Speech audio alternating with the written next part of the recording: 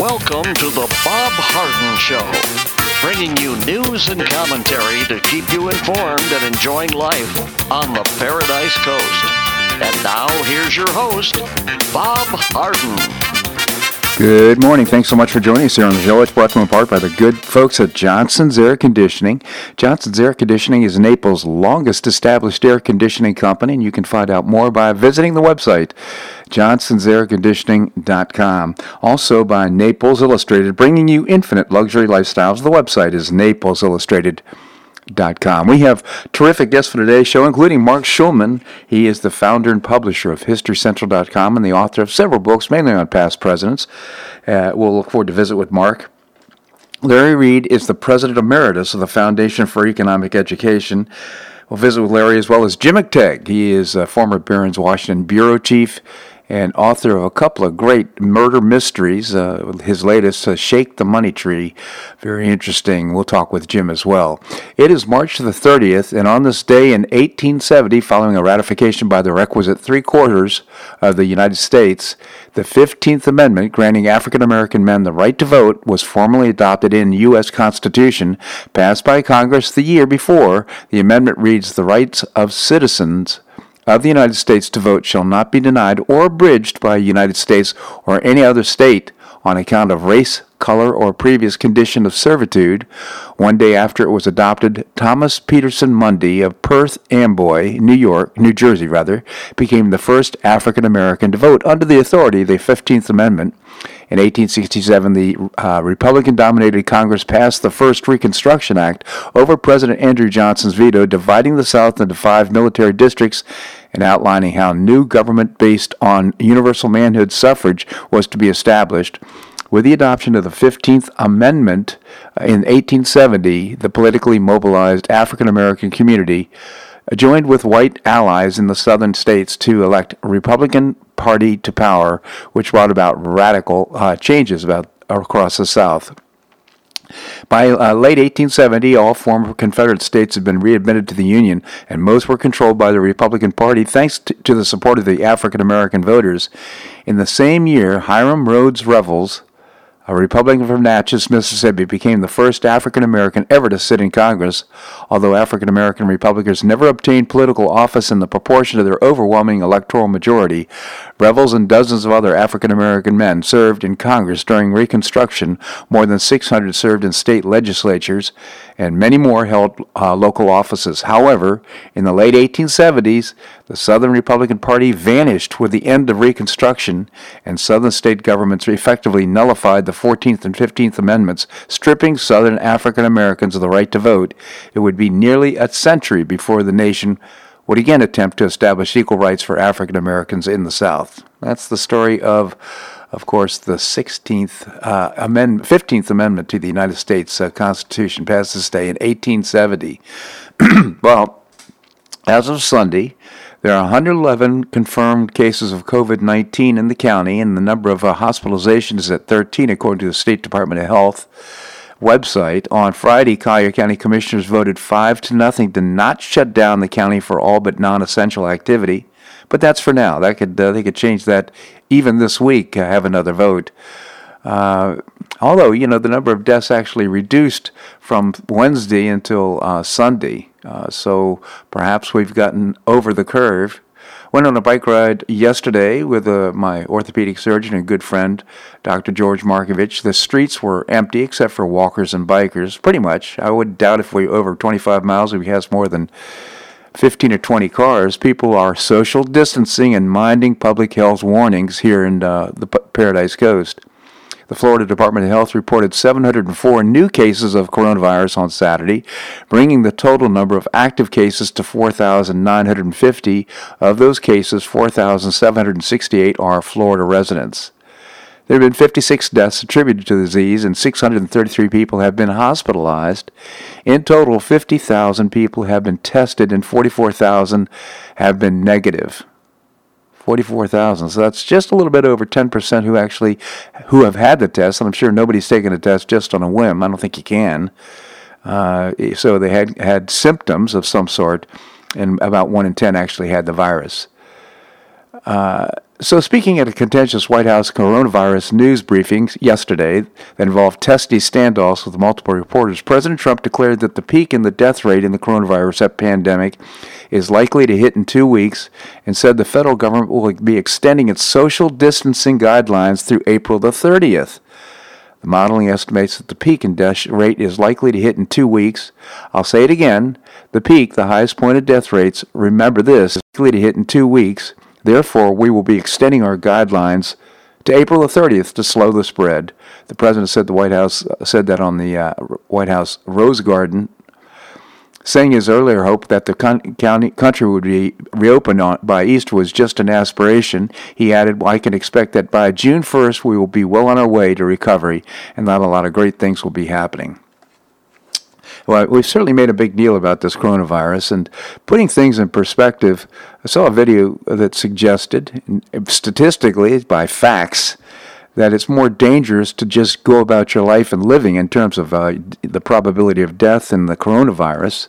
In fact, in 2018, 2,839,000 folks died. There were deaths in the United States. 650,000 of them were from heart disease. Cancer was about 600,000. Now just think about these numbers. You don't read about this in the paper. We're not worried about having a hissy fit about who's dying of heart attacks or who's got cancer. I mean, it's important. If we have family members, we're concerned. It affects each family. But in terms of the news is focused on the coronavirus, and it's especially, I think, crippling to the country. I think a lot of this has to do with fanning the flames against President Donald Trump. They're looking and trying to catch him. I'm talking about the mainstream media, trapping him politically. That's what this is all about, in my view. I saw a video of a hospital in Brooklyn that had absolutely no activity. And apparently, so she was walking around and looking at the hospital, and very few admittances. People were, just going about their business. There was apparently a video of a hospital in New York. It turned out to be a hospital in Italy. So again, I may be exaggerating how the mainstream media is handling this, but I don't think so. And I think it's all about trying to diminish the effectiveness and the electability of President Donald Trump.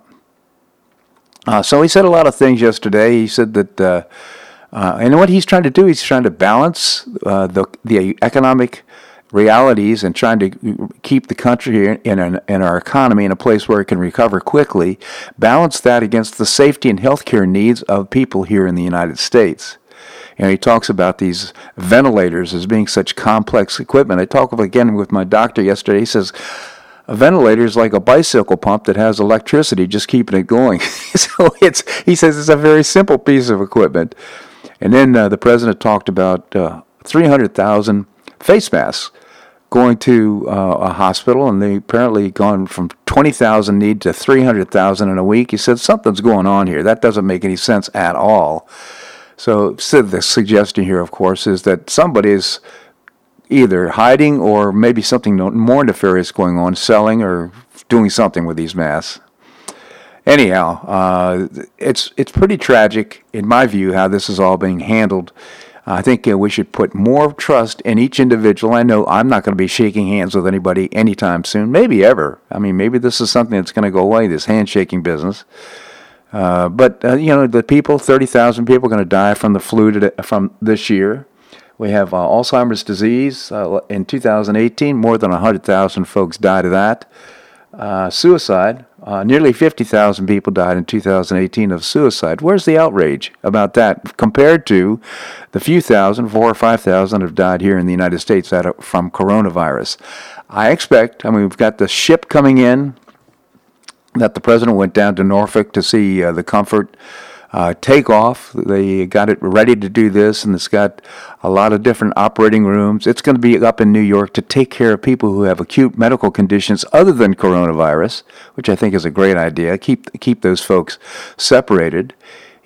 President Trump talked about a couple of organizations waiving deductibles and co-pays, which is really terrific. FEMA is up there building beds in the Javits Center. I really believe that after this is all over, we're going to have a lot of low-priced ventilators en masse, and I suspect also that in New York they'll end up taking those beds down. In other words, a lot of hysteria created by the Democrat Party as well as by the mainstream media. President Trump said Saturday he won't order a quarantine on New York, New Jersey, or Connecticut, but the government instead is issuing a strong travel advisory on the recommendations of the White House. And he tweeted a quarantine will not be necessary in that area. He also championed the message of hope that the Navy hospital ship will bring to the people of New York. So that's all good. Pleased to see that. There's a lot of pork on... Oh, I wanted to mention this too. On Saturday, Dr. Vladimir Zelenko reported that he has now successfully treated 699 COVID-19 patients in New York for coronavirus. He reported 100% success using the cocktail of drugs hydrochloroquine in combination with Z-Pak or athromycin, antibiotic to treat secondary infections, and zinc sulfate. The Food and Drug Administration on Sunday issued an emergency use authorization for hydrochloroquine and chloroquine, decades-old malaria drug championed by President Donald Trump. So it's getting results. Could be that, now that we can get this, we found this out, it can treat other patients, getting rid of the symptoms, reducing the attack to the lungs, reducing its consequences. That could be a big, big deal and get us through this curve much more quickly. So the president's really, in my view, balancing the needs of the economy with the needs of our health care, and in my view, the mainstream media and Democrat Party holding a guillotine over his head coming up to November and the election. Just my view. This segment of the show brought to you by the good folks at Johnson's Air Conditioning, Naples' longest established air conditioning company. Visit johnsonsairconditioning.com.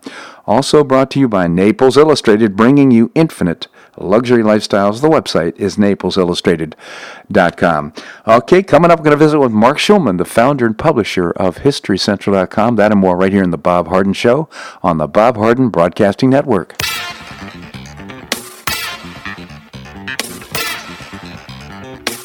Stay tuned for more of The Bob Harden Show here on the Bob Harden Broadcasting Network.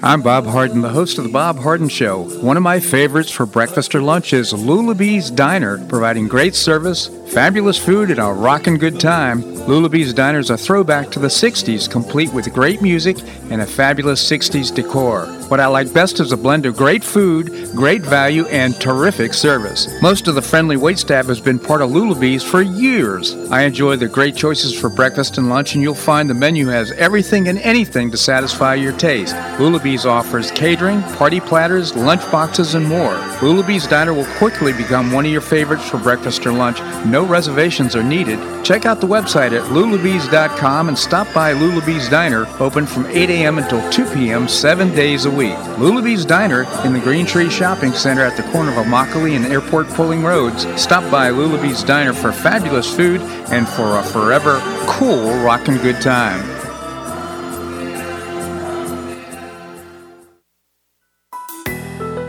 Gulf Shore Playhouse is passionately committed to enriching our cultural landscape by producing professional theater to the highest artistic standards with 6 full productions this season. But did you know that Gulf Shore Playhouse brings unique theater education programs and opportunities for children, teens, and adults alike? Education is a vital component of Gulf Shore Playhouse's mission, providing programs aimed at enriching the lives of our children, teens, and students of all ages. Each offering provides real-life skills and learning experiences that are invigorating, nurturing, and readily accessible to every member of our community, thanks to the scholarships and reduced price programming for our region's most deserving students. From in-school residencies and pre-professional theater training to community partnerships, audience engagement, and student matinees, the goal is to inspire creativity, encourage self-expression, and support the blossoming of self-confidence, collaboration, and a deep appreciation for the arts. With each passing year, Gulf Shore Playhouse continues to touch the lives of tens of thousands of students throughout Southwest Florida. Isn't it time that a young person in your life finds out more? For more information about student camps and the Teen Conservatory, visit the website gulfshoreplayhouse.org.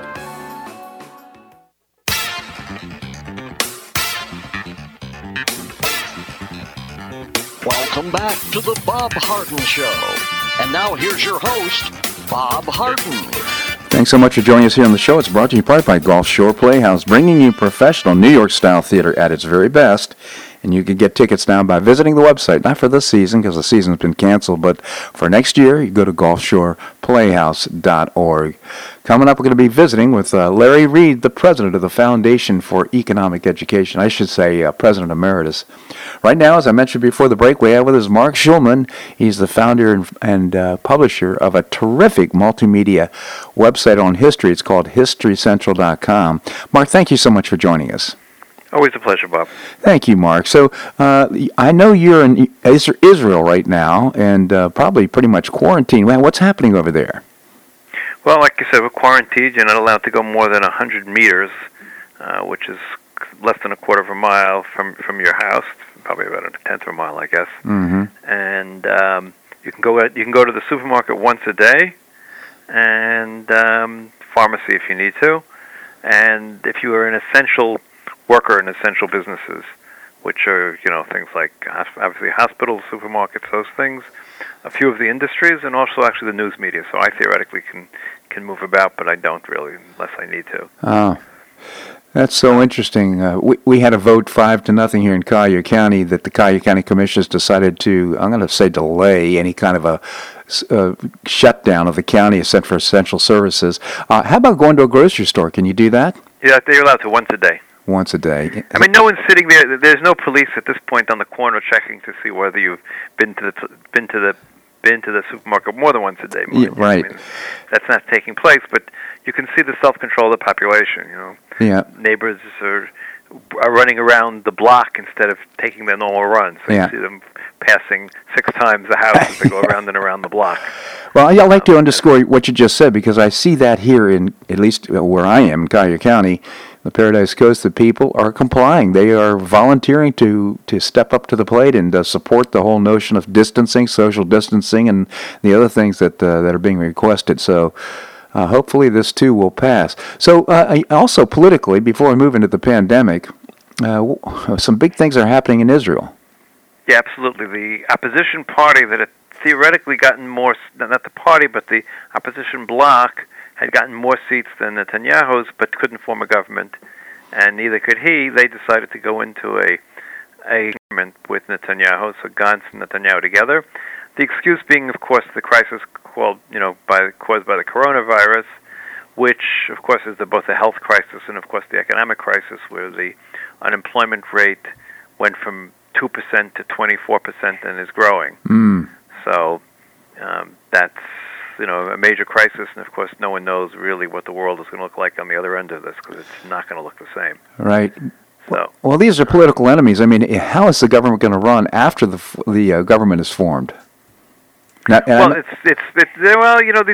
enemies, but they're not. Political enemies have this strange ability to work together, and in reality, even though the campaign was terrible, the person who was leading the opposition was a former chief of staff who worked under Netanyahu when Netanyahu was prime minister. So they had a reasonable working relationship. Mm. And so, there seems to be this division that I don't understand. I don't think normal people can, but these politicians manage to throw fire and brimstone at each other one day and then smile and work together the next day. So it's unbelievable, isn't it?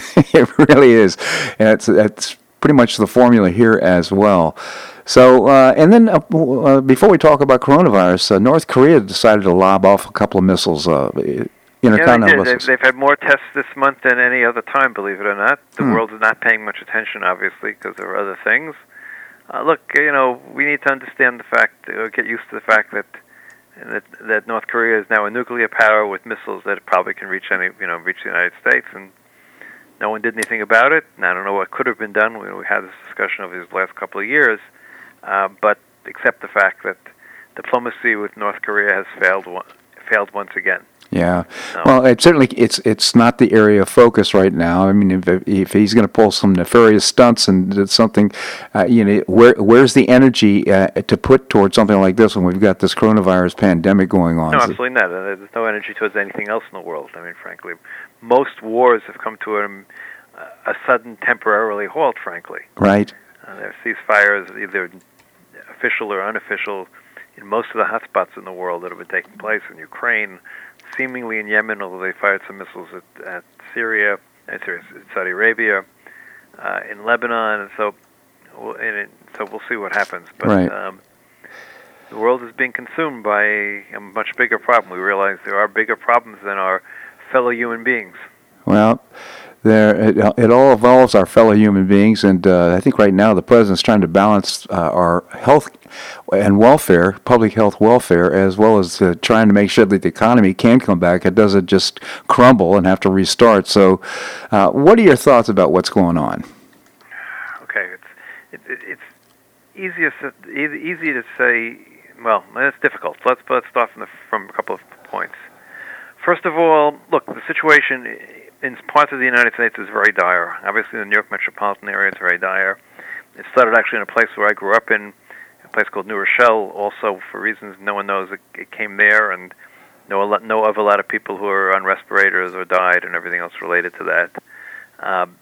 The problem with this virus that people just don't seem to understand is a couple of things. Number one, how fast it manages to circulate, how easy it is and how infectious it is, and so it's very, very quick, so people get it very quickly. Mm-hmm. Number two, one can argue with the mortality rate. In other words, the numbers seem to vary in the world from a little under 1% to 3% to 4%, depending on how careful the care is and what's available. But what's very clear is that at least 20% of the people who get it need hospitalizations and need ventilators. Mm-hmm. And when you have a virus that moves really, really quickly and 20% of the people need hospitalizations and ventilators, it can overwhelm very quickly the healthcare system. Mm-hmm. And when people don't get the ventilators, they die. So not everyone who gets the ventilator survives, obviously, but generally speaking, younger, healthier people tend to survive, while older, weaker people are more likely not to survive. Mm-hmm. But the fact of the matter is, 20% of the people, young and old, need ventilators as a result of getting this disease. And so when you're talking about huge numbers and people, in order to live, need ventilators, then you have a health emergency everywhere as you look.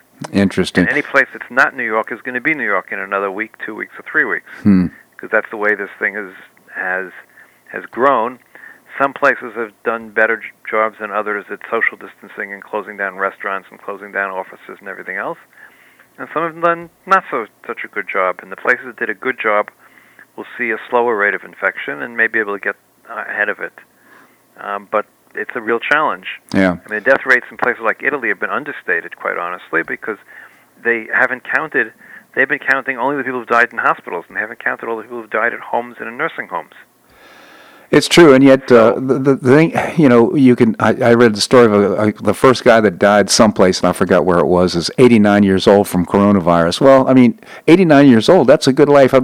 Maybe there were right, because understand something. Yes, but it doesn't only kill 89 years old. It kills 50-year-olds and 40-year-olds as well. Yeah. But yes, the reality is, if you get good care, and good care in a hospital with a ventilator and everything else, and if you're young and healthy, you will probably survive, although being on a ventilator for 2 to 3 weeks, I understand, is not exactly a pleasant experience. Right.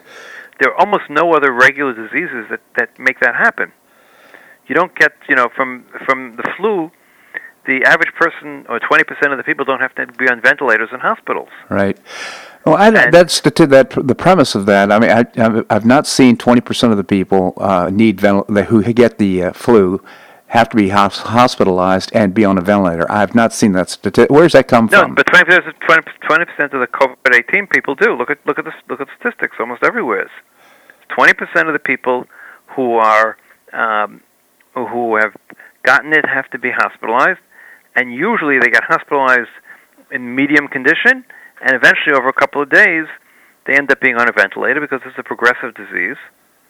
And the other problem with the disease is it's not something that passes in 2 or 3 days. I mean, I once had the flu, it lasted 2 days. Right. This lasts, if you get it in a significant way and not asymptomatic, it lasts 2 to 3 weeks at least. Yeah. And so to hospitalize all these people, we have a hospital system that has been designed to get people in and out as quickly as possible. Right. Which is good in many ways because hospitals are dangerous places, and it's also good to try to keep down the cost, obviously. But that's how our whole hospital system is designed. It's not designed for patients to come in for 2 or 3 weeks. Right. Well, Mark, I want to continue this conversation. I mean, needless to say, I have a little bit different or less austere view of what's going on right now because I think people are dying all the time of different diseases and different. Okay, well, I'll help you understand that a little better in a moment. All right, we're gonna give your advertisers, if there are some left, some airtime here. All right, let's stick around, Mark. We're gonna have some more here. We're gonna do about that and more right here on the Bob Harden Show on the Bob Harden Broadcasting Network.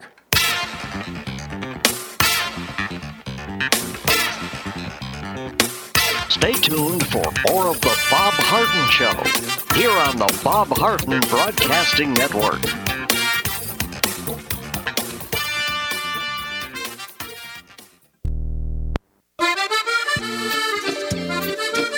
Blue Provence Restaurant is a favorite dining destination for many Neapolitans, including Linda and myself. Blue Provence, located in a historic building in the heart of Old Naples at Creighton Cove, offers a mix of French bistro cooking with bold, fresh Floridian flavors. Experience award-winning cuisine at Blue Provence and enjoy one of Florida's most extensive, eclectic, and fun wine cellars. Dining your choice of the popular Eat-In Bar, the intimate courtyard garden, or the beautiful Provencal Caribbean dining room. Enjoy a wonderful and memorable evening in a casual and relaxed atmosphere that includes a taste of Provencal hospitality. Blue Provence is open 7 days a week, all year round. Visit BlueProvenceNaples.com for reservations, everyday specials, and coming events. That's BlueProvenceNaples.com or call 261-8239. That's 261-8239. Blue Provence French Restaurant in the heart of Old Naples.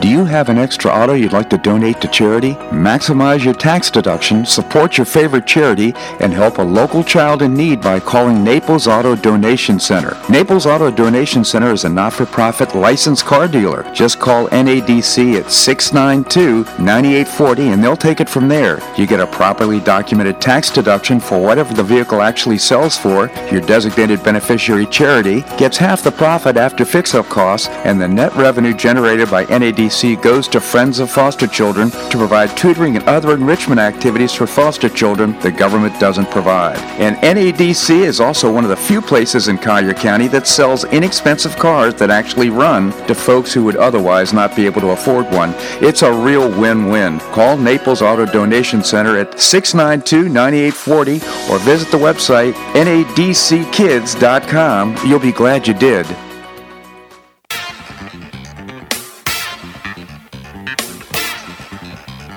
Welcome back to the Bob Harden Show.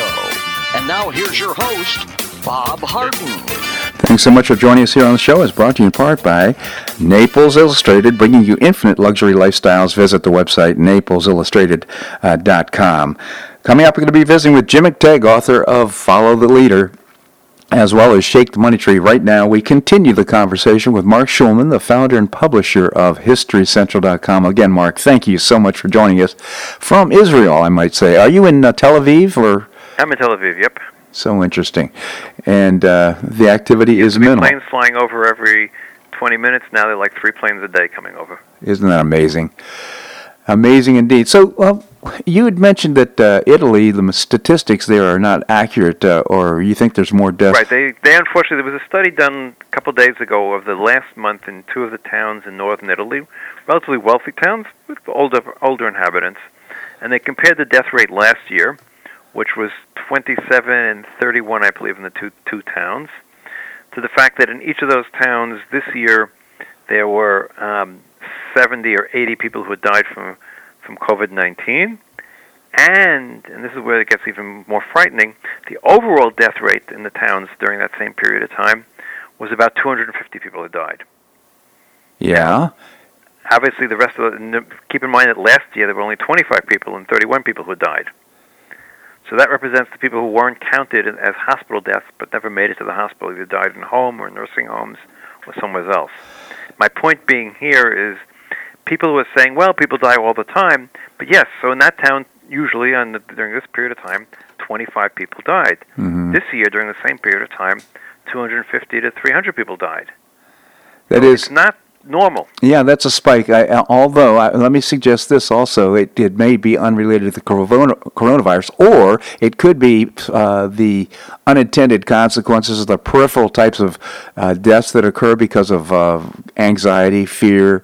No, it may be because there's no room in the hospitals because there's no ability to treat regular people.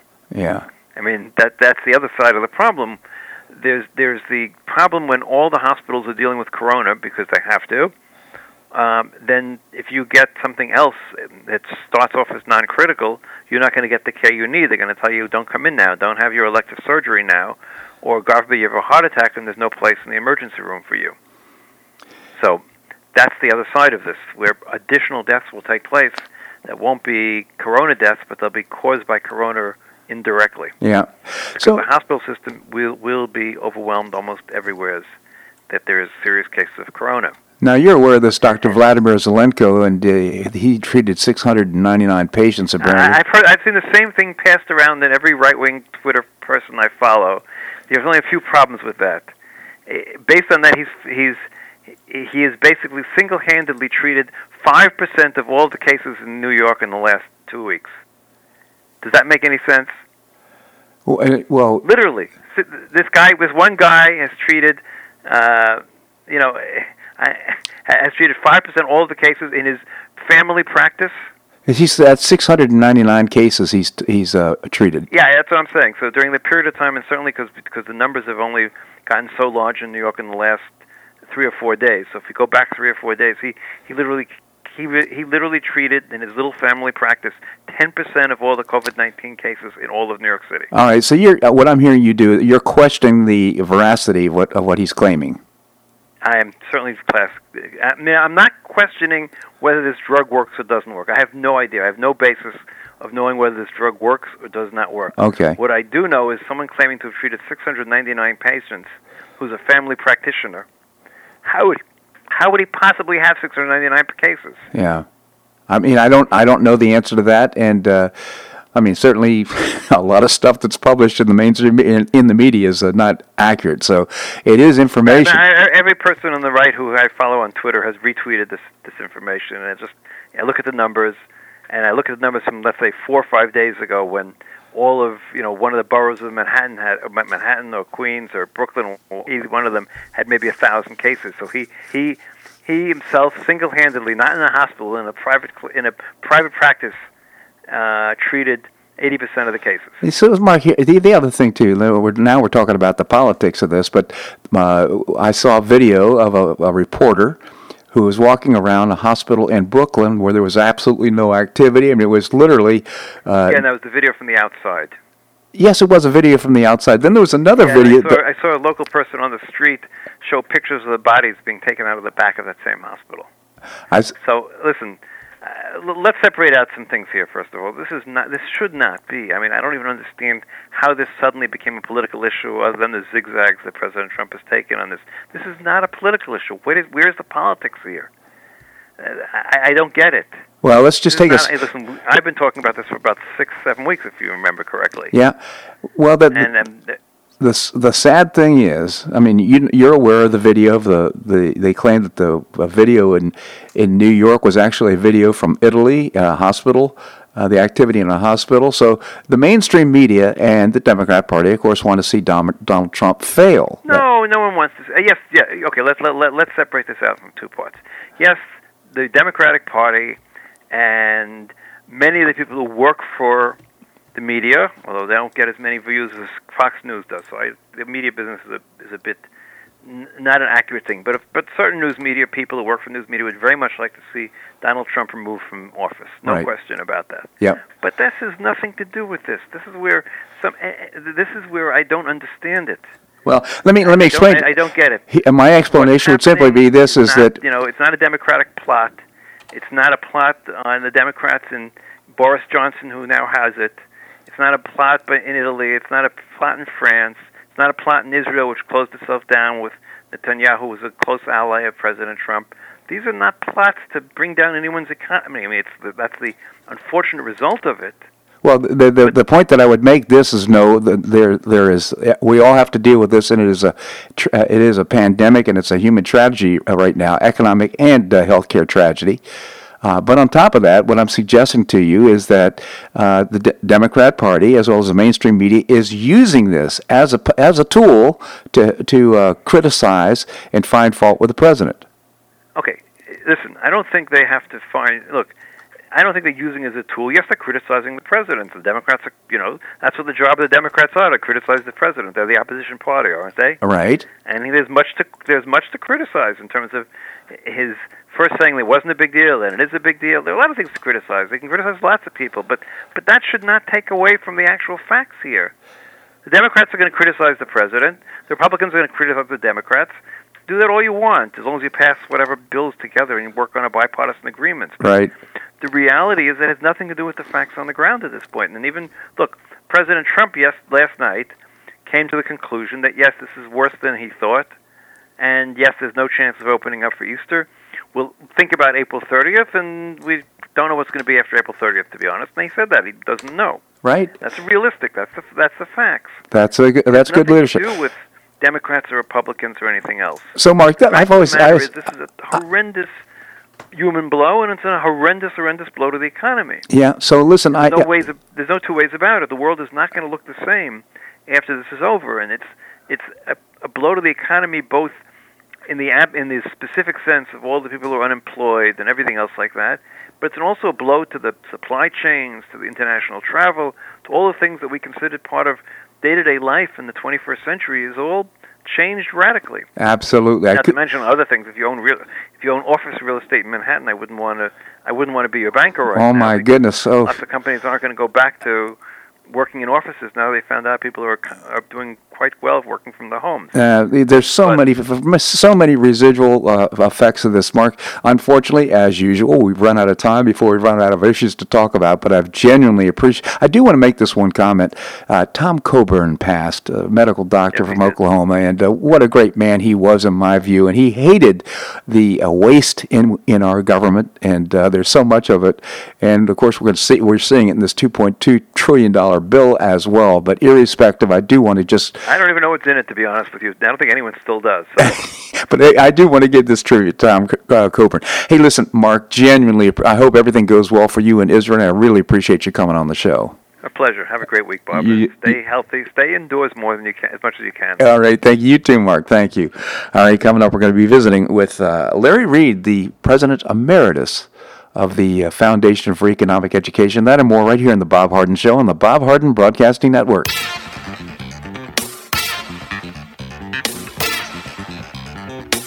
Stay tuned for more of The Bob Harden Show here on the Bob Harden Broadcasting Network.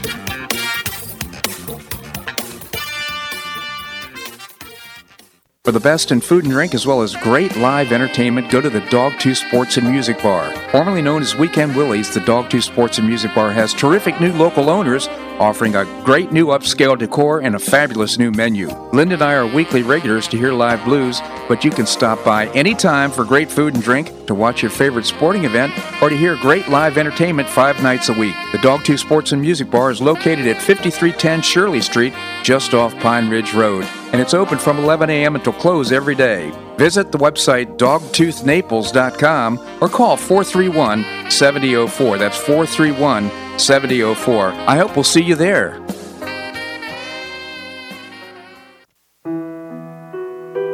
Did you know St. Matthew's House operates the only emergency homeless shelters in Collier County? St. Matthew's House provided more than 500,000 hot meals to those in need last year, and since 2010, 527 men and women have graduated from the St. Matthew's House Justin's Place Addiction Recovery Program. For over 30 years, St. Matthew's House has provided innovative solutions to fight homelessness, hunger, substance abuse, and poverty in Southwest Florida. And you can help St. Matthew's House in this life-transforming work by patronizing the St. Matthew's House thrift stores, Cafe M25, car wash and detailing center, and award-winning catering operations. For more information, visit stmatthewshouse.org. That's stmatthewshouse.org. St. Matthew's House is a 501c3 not-for-profit organization and does not solicit government funding.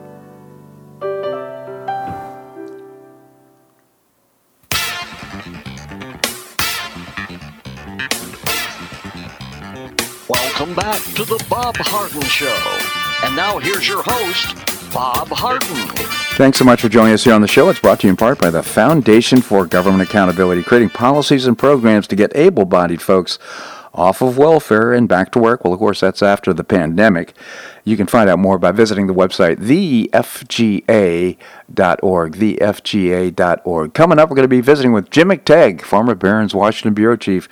Right now, we have with us Larry Reed, the President Emeritus of a terrific organization. It's called the Foundation for Economic Education. Larry, thank you so much for joining us. Hey, thank you, Bob. We have the sound problem again.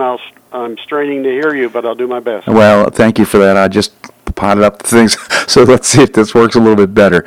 In any event, tell us about the Foundation for Economic Education. Okay, you're sounding much better now. The Foundation for Economic Education is an educational organization devoted to acquainting young people of college and high school age with ideas of individual liberty, free enterprise, private property, limited government, and personal character. And we do that through a very vibrant website at fee.org, and online videos and curricula, as well as programs, seminars, and conferences all over the world. Yeah, terrific organization. If you have a young person in your life, expose them and show them the FEE website, fee.org.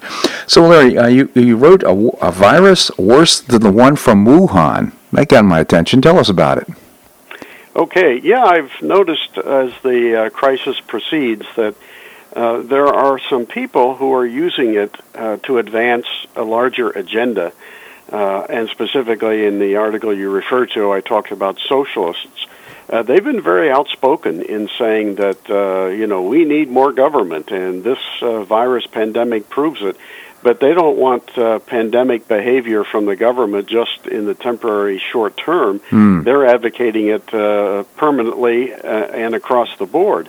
In fact, I cited several examples. Ross Barkan in City and State magazine argued that the pandemic crisis is an opportunity to do everything from eliminating profit in healthcare and turning the whole business of healthcare over to the government, but so that we can get it free, he says. Yeah. But also, he thinks it's an opportunity for government to take over the utilities. I mean, can you imagine that? To argue that we have an illness in the land, so let's seize the power company. And he goes on to advocate for a universal basic income, and as does Alexandria Ocasio-Cortez, and it's just really absurd that some of these people are saying, wow, here's our chance to put the government in charge of everything and for all time, not just as a temporary measure. Yeah. And I'm concerned about that, because if we come through this crisis with the government that dominates our lives in a permanent way more than ever before, or bankrupts the country through its crazy spending, we will look back and think that the virus itself was the least of our troubles. I couldn't agree more.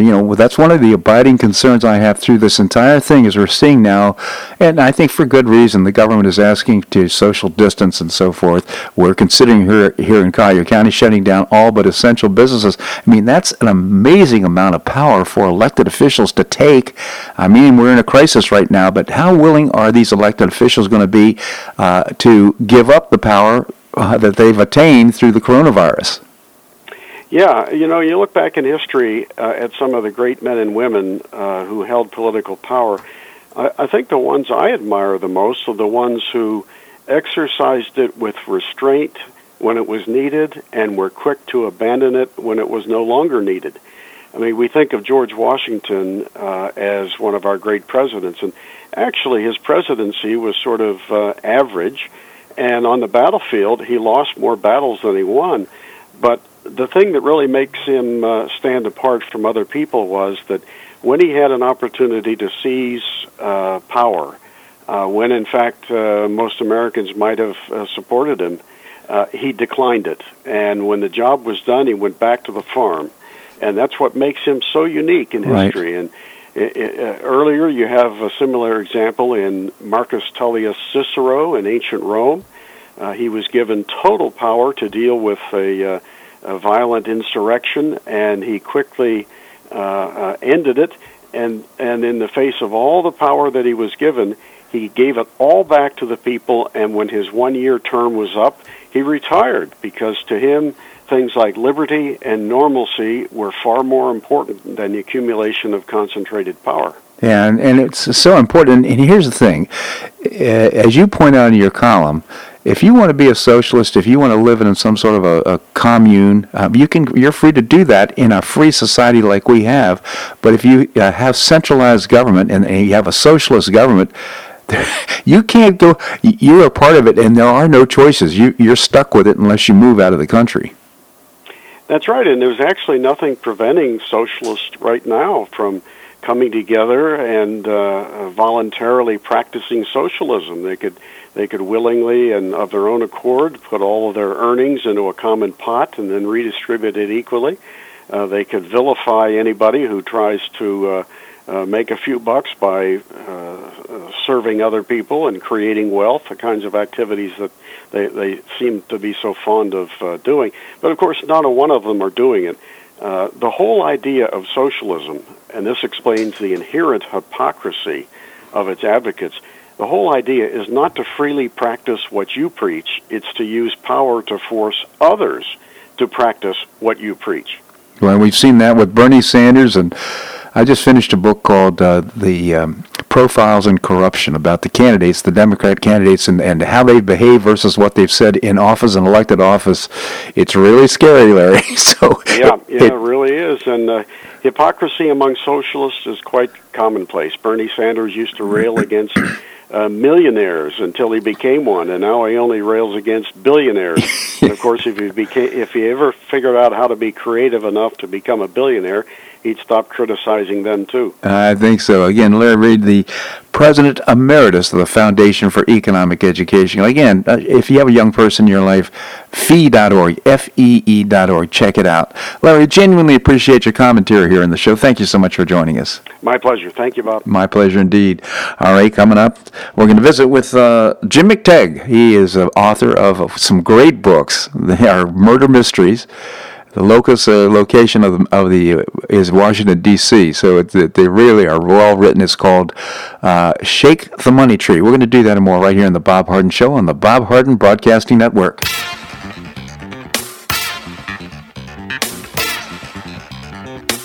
Stay tuned for more of The Bob Harden Show here on the Bob Harden Broadcasting Network.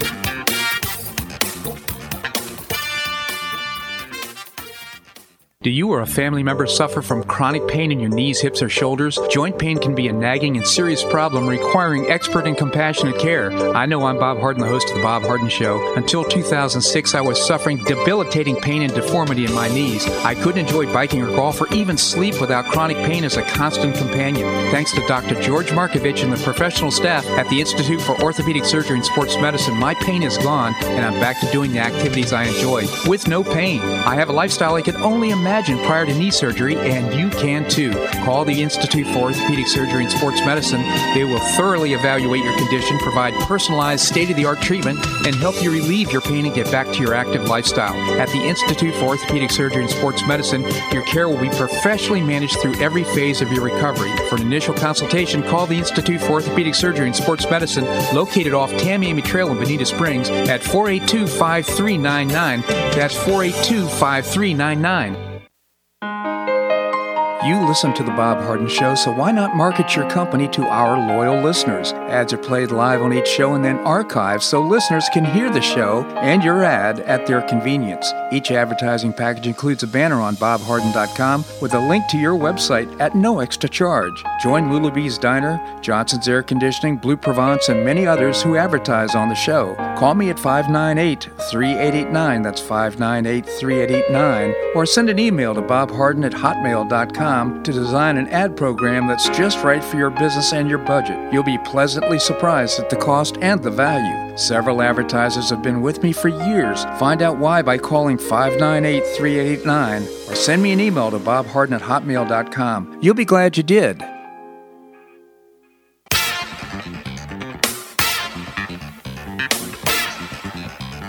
Welcome back to the Bob Harden Show.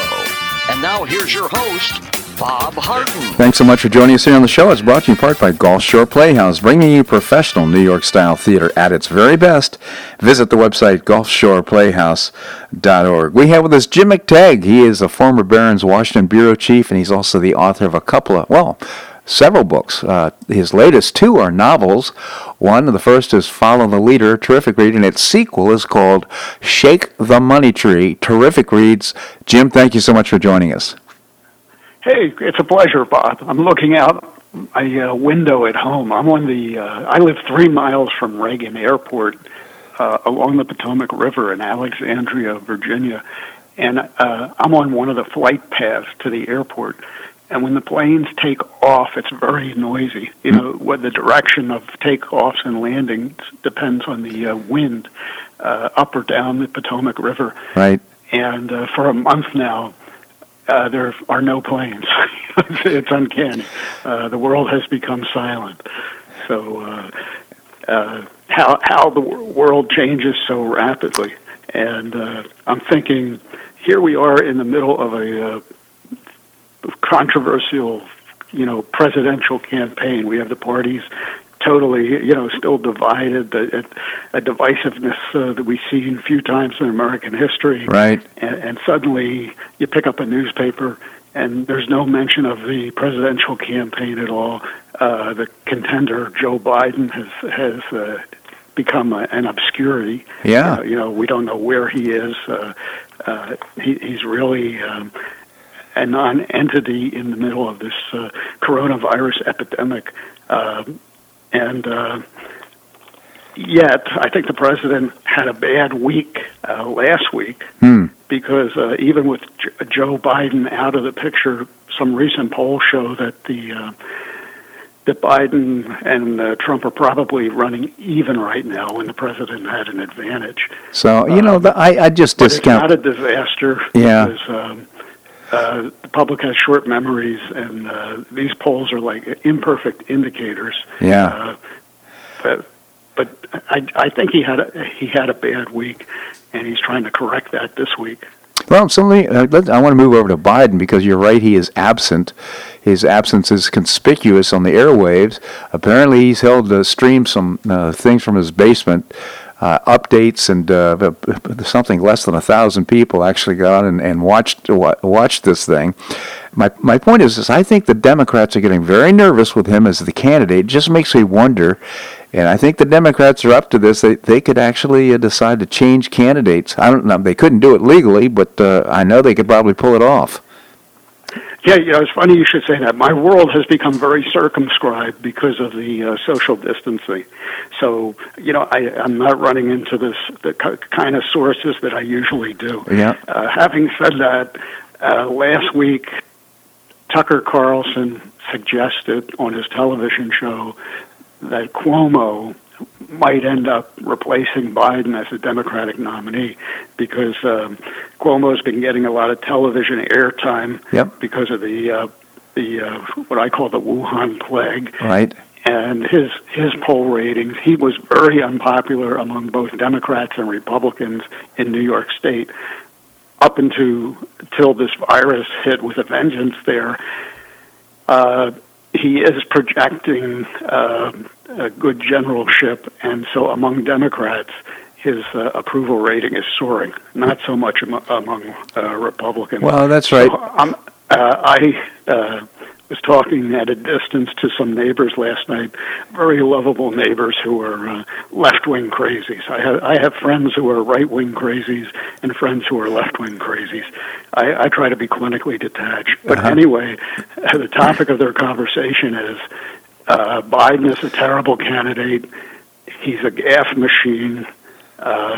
You wonder if he has all his marbles. Wouldn't it be great if Andrew Cuomo, if Biden graciously dropped out at the convention and told all his delegates to support Andrew Cuomo?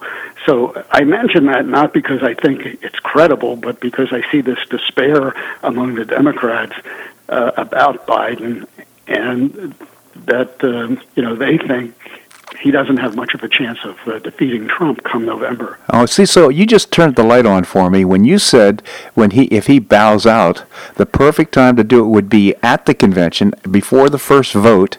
That would drive them into a situation that could lead to Cuomo's nomination and for the party.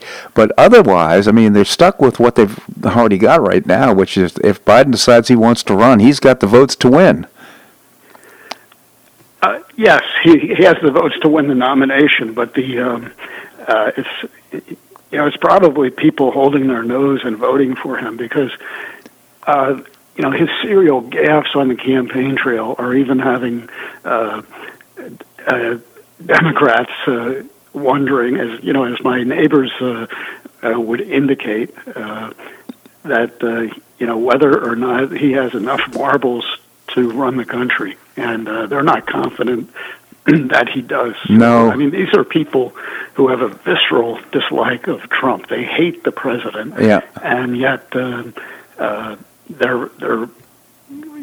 they see real problems with Joe Biden because of his erratic behavior on the campaign trail. Yeah, well, he would make, as long as they can keep him alive, keep his heart working, he'd be the perfect lapdog for the people in the back room to run the government. I'm talking about the Democrat Party.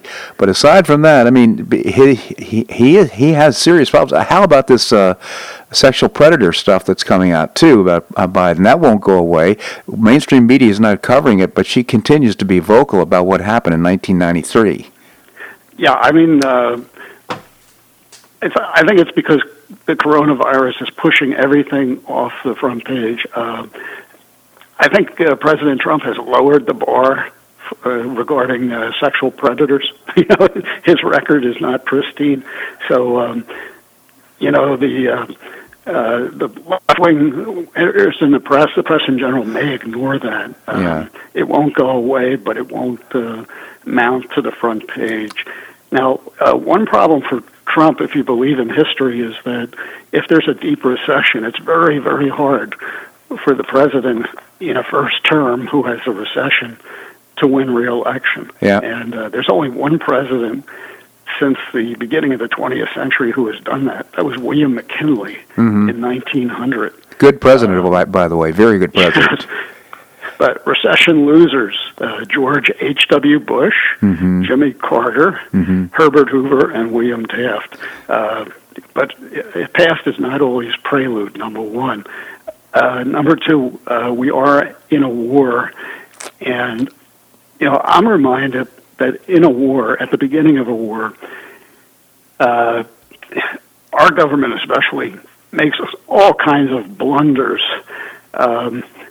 and really can be accused of mass stupidity because of the bureaucracy. They're not accustomed to fighting in the past. So I was thinking Rick Atkinson wrote a book called An Army at Dawn, the War in North Africa. And he recounts how when we sent our tankers out to do battle with the Germans for the first time, our supply people inadvertently gave our tankers the shells and powder that were used in military exercises. So they were completely worthless, and of course our tankers were obliterated. Wow. Well, what happens is, you have a series of misfortunes like that, and great generals begin to emerge, great leaders, and then they organize the power and the gifts of our country, and they attack. I think that'll happen here, too. We're going to have stumbles early on. We already see great developments, like I read that we have now a test for coronavirus that takes 5 minutes. Yeah. I mean, the shelves. So my point again being, Trump I think he had a really bad week last week because some of the statements he made and some of his tweets.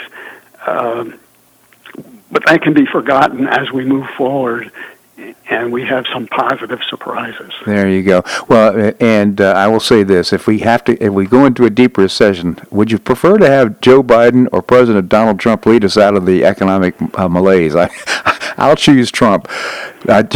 Jim McTague, again, the author of Follow the Leader is the first book, but the second one is Shake the Money Tree. Great reads. It was set in Washington, D.C., and Jim understands what's going on in D.C. and includes it in his novel. Jim, always appreciate your commentary. Thanks so much for joining us.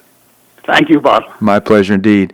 Well, that's a wrap here on today's show. Thank you so much for joining us. Tomorrow we've got great guests lined up. I hope you join us as well. Make it a great day on the Paradise Coast or wherever you are, and stay safe. Namaste.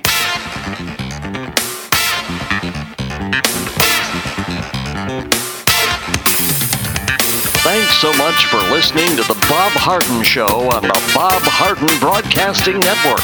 For more information and audio files of previous shows, visit www.bobharden.com.